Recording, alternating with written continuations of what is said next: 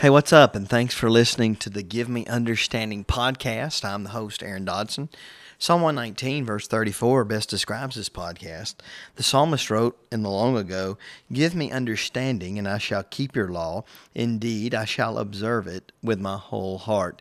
This is the podcast where I discuss the sacred text, and I do my best to help myself and others understand it.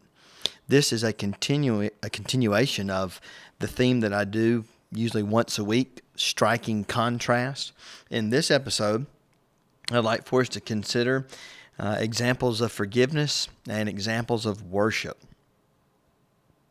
From the pages of the New Testament, we learn that forgiveness is found only by Christ, through Christ, and in Christ. And we learn from Christ and the apostles and the writers of the New Testament books God's guidelines, God's commands, God's expectations, God's conditions for penitent believers who live on our side, we might say, our side of the cross. People who lived prior to the cross lived under a different dispensation, under a different code, under a different arrangement. We today live by the gospel arrangement, the new covenant arrangement.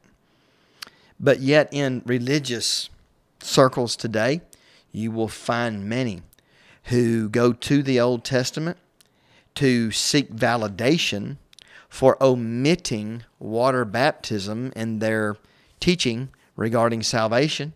And they'll make arguments like, well, Moses wasn't baptized, Abraham wasn't baptized, David wasn't baptized, and all of these individuals died right with God. And on the surface, that may sound good, but those individuals lived under a different law, under a different arrangement, a different covenant. And so we need to look at the examples and the commandments of forgiveness that are recorded after the death, burial, and resurrection of Jesus, starting at Pentecost, Acts chapter 2, not before. Now, let me pause there for a moment and say that does not mean that there is nothing that we can learn from the examples of godly men and women who were saved, who were right, who lived right, and did right under previous arrangements, under previous covenants of God. That does not mean that. I'm going to mention an example in just a moment for illustrating that. But let's consider one other, by way of introduction, I guess, one more subject that's often appealed to incorrectly, erroneously, sincerely, but with faulty premises, with the wrong idea in mind. From the pages of the New Testament, you would learn Christian worship, worshiping in spirit and truth according to Messiah, according to the teachings of the apostles and prophets of the Christian era, the Christian dispensation. But yet, in Christendom, in the religious world that professes to be Christian, what many people call Christian denominations, which is an oxymoron. It's not a good combination of words there. But nonetheless, people consider denominations Christian. You'll find among those individuals and among denominationalism an appeal to worship practices under previous dispensations, under previous eras, under previous codes or covenants, instead of an appeal to the new covenant and the new covenant alone. Now, let's go back then and let's look at these two things. So, the pages of the New Testament teach that we're to follow the examples of forgiveness and worship that are commanded and recorded after the death, burial, and resurrection of Jesus, starting at Pentecost, not before. But among professing Christians, among denominationalism, you'll hear people reference the thief on the cross and say, well, he wasn't baptized. That means today we don't have to be baptized. Or Moses, Abraham, etc. And regarding worship, you will hear individuals say that David used mechanical instruments of music in worship, so we can. You'll hear those two. That's two of the most common, most prevalent ideas among Christendom today. Let's consider forgiveness. So Abraham, Noah, Moses, Elijah, and all the people who lived from Adam until the day of Pentecost would not have been commanded or expected to be baptized in the name of the Father and of the Son and of the Holy Spirit. Because that was a charge, that was an instruction, a command that was given after the death, burial, and resurrection of Christ. Matthew 28:18 through 20. So we can't say, well, Abraham wasn't baptized, so I don't need or have to be baptized. Moses was saved without being immersed in water, so I don't have to be immersed in water. That's a bad argument, bad reasoning. They lived under a different arrangement. Abraham, Moses, Elijah, everyone from the time of Abraham forward were descendants of Abraham. That is, they were of that nation, the Israelite nation. And they were physically born into that covenant and taught the parameters or the instructions, the commands, the precepts of that covenant. We can't look to that covenant and say that we can be, that God wants us to do the exact same thing to be saved today that they did then. Those two things are not equal.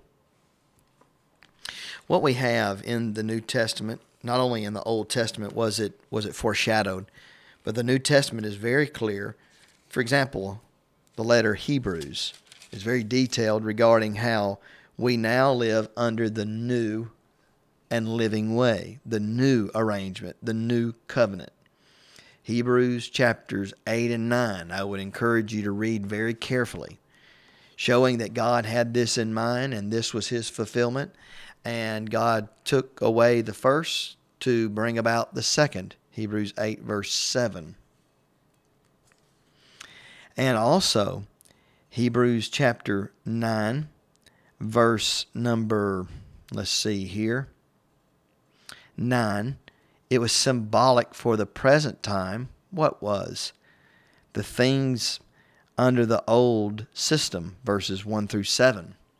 The Holy Spirit indicated that the way into the holiest of all was not yet made obvious or manifest while the first tabernacle was still standing. It, the Old Testament covenant, and particularly the tabernacle, the holiest of all, and the most holy, the holy and the most holy rather, it was symbolic for the present time in which both gifts and sacrifices are offered, which cannot make him who performed the service perfect in regard to the conscience.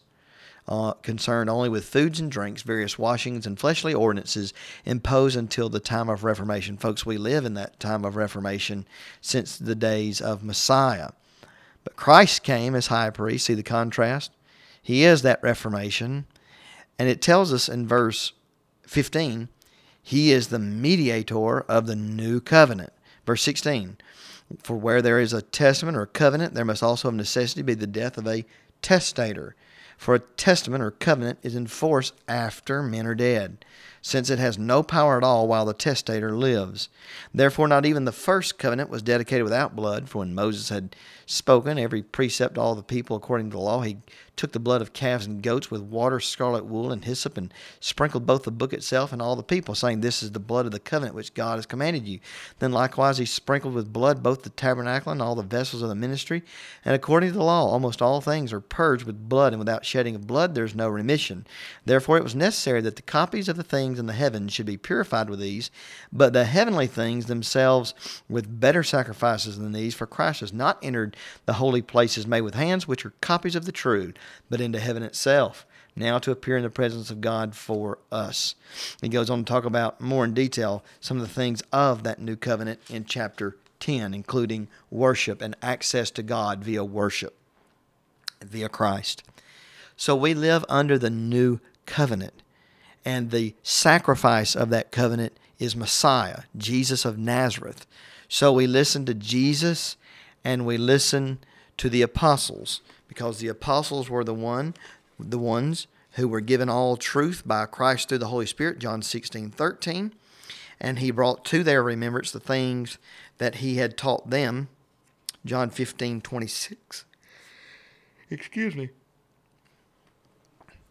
And so what the apostles were guided in, all truth, they spoke it and they wrote it down. And we have that. That's the volume of the New Testament books. We take them in their totality. And we learn that the old was fulfilled and the new is now the law by which we must live. We are not of the physical nation of Israel. We do not live by the Mosaic code of the old covenant. We live by the new covenant. We're amenable to it. And so we don't look to Moses to know how to be forgiven. We don't look to Elijah to know how to be forgiven. As as the Father said on Mount Transfiguration, "This is my Son, in whom I'm well pleased. Hear him." Matthew 17:5. We need to hear Jesus regarding forgiveness. And the words of Jesus are very clear regarding forgiveness. We are to be baptized in the name of the Father and of the Son and of the Holy Spirit, and to observe all things that he commanded the apostles. And we are to believe and be baptized, Mark 16:16. We are to be a people who believe that Jesus is Christ, John 8:24, and a people who repent of sins, Acts 17:30, Acts 2:38, and confess Jesus as Lord, Romans 10:9 and 10, and penitent believers who are baptized into Christ for the forgiveness of sins, Acts 2:38, Acts 22:16, Romans 6:3 and 4, so that we might rise to walk a new life, buried with Christ in baptism. So we contact the saving merits of Jesus' death and that which contacts us with his death, baptism. And so we look at the examples and the commands that are given by Christ and the apostles for the early church and for us today. We don't look to the old covenant system for how to be saved. And the same concept is true for worship. David was a godly individual who lived under a different system. We do not need to go to the Psalms and other places to learn the particulars, the specifics of the mechanics of worship today for the church. That doesn't mean that we can't learn anything from David and from his worship in the old. We can learn much. But as far as what God wants under the covenant under which we live today, we do not turn to David. We don't turn to Psalm 150. We turn to Christ and the apostles and we learn. Interestingly enough, when Christ was in his earthly ministry, he himself went out with his disciples on the eve of his death, and they sang a hymn, Matthew 26:30. Now, I'm not saying that that's a command, but it's interesting that that's recorded. What also is recorded of the early church, Acts 2, verse 42, that they continued steadfastly. That means they continued in a devoted way to the apostles' teaching, their doctrine. So we must peruse, and not only peruse, but dig deep into the letters and into the book of Acts so that we can learn how the early church worshiped. We read of Paul and Silas singing and praying at midnight in a Philippian jail, Acts 16:25. We read verses, for example, in Romans, which were prophetic of Messiah to come, that Messiah would sing to God's name and praise the Lord and laud God and all these kinds of things, Romans 15:10. As we continue through these letters, seeking what has God given, or what did he give to the early church, we take note of Ephesians 5:19, how instead of being filled or drunk with wine, we're to be filled with the Spirit by speaking to one another in psalms and hymns and spiritual songs, singing. So they're to speak and sing and make melody in their heart to the Lord, and giving thanks always for all things to God the Father, in the name of the Lord Jesus Christ, submitting to one another in the fear of God. So there we have a command, not just a record of fact, but a command of the church to sing, to speak and sing. Nothing there about playing. We have Colossians 3:15 through 17. We're to let the peace of God rule in our hearts, to which we are called in one body, and be thankful. We're to let the word of Christ richly dwell in us in all wisdom, teaching and admonishing one another in psalms and hymns and spiritual songs, singing with grace in your hearts to the Lord. And whatever you do in word or deed, do all by the authority of the Lord Jesus, giving thanks to God the Father through him. So it does matter what we do in worship and what we do as Christians. We need to follow the guidelines, the authority of Christ in the Word. We're to let the Word of Christ dwell in us richly, and we're to do that by teaching and admonishing one another in psalms and hymns and spiritual songs. These are different categories, if you will, or different words to describe religious songs, songs that have biblical themes and meanings and words. We're to sing, and we're to sing with grace in our hearts to the Lord. Colossians 3:16. And I can continue as you move forward. There may not be many verses. There's James 5:13. If we're married, we're to sing. It doesn't say play an instrument. It says sing. And then Hebrews 13 tells us this. Therefore, verse 15, by him, Christ, let us continually offer the sacrifice of praise to God. That is the fruit of our lips, giving thanks to his name. But do not forget to do good and to share, for with such sacrifices, God is well pleased. So again, looking through the New Testament books, the letters, we learn that God's instruction regarding music is to sing, to speak and to sing. Psalms, hymns, and spiritual. Sing and make melody in your heart to the Lord.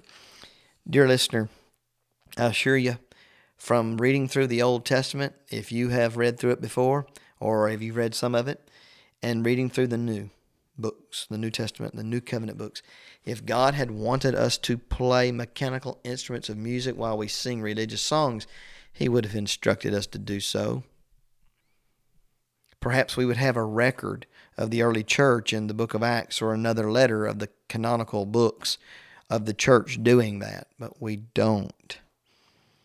And we are to not go beyond what is written. We need to stick with what is written, 1 Peter 4:11. We need to stick with the instructions of God. We don't need to add to it, take away from it, or modify it.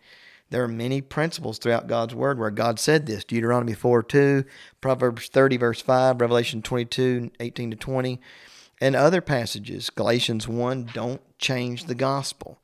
So if God instructed his people then to sing, then we need to take up the mantle and do what God said.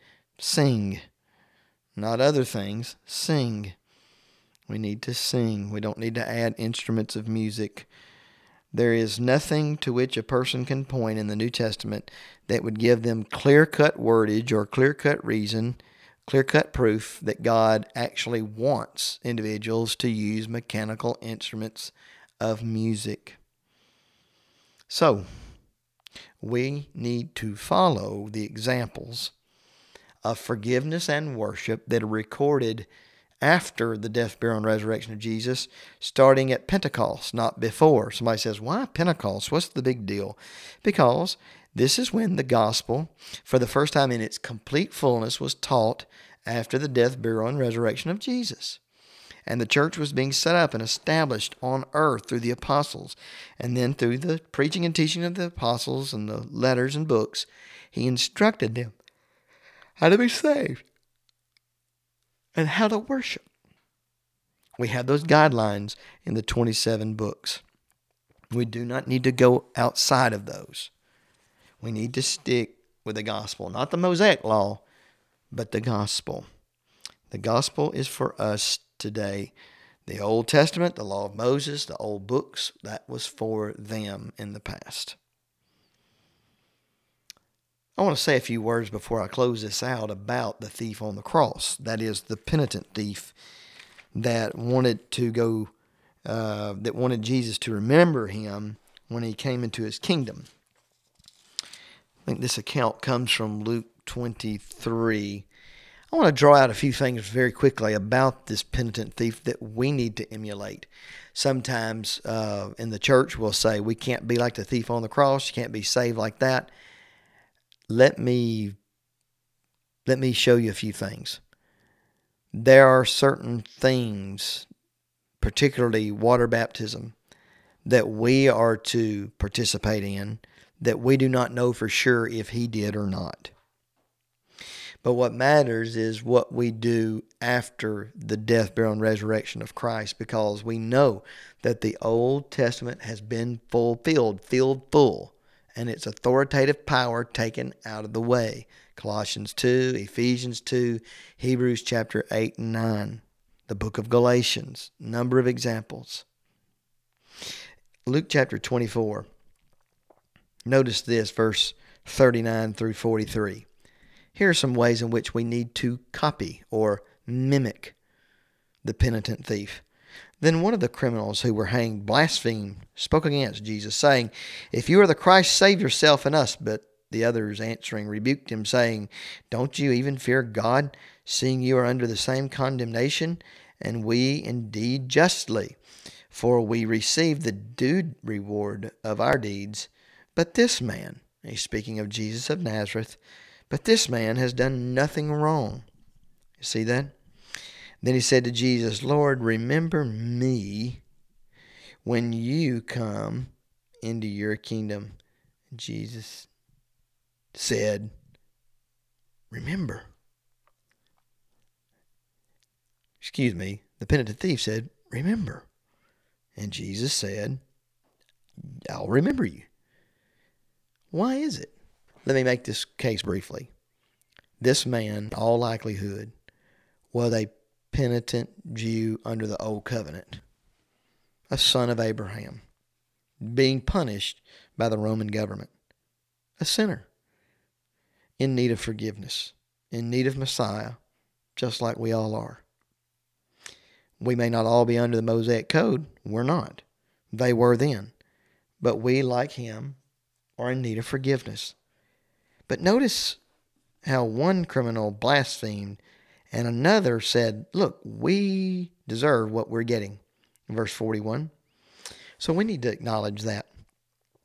We need to acknowledge fear before God, verse 40, and that we deserve death, Romans 6:23, and that Jesus did nothing wrong, and that we want Jesus to remember us, that we wish to be forgiven by Jesus.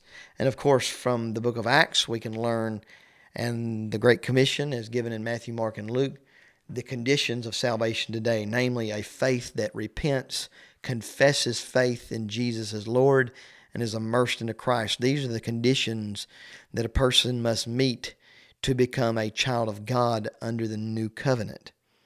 We don't look back to the old, but there are things about the penitent thief that we need to mimic, that we need to follow.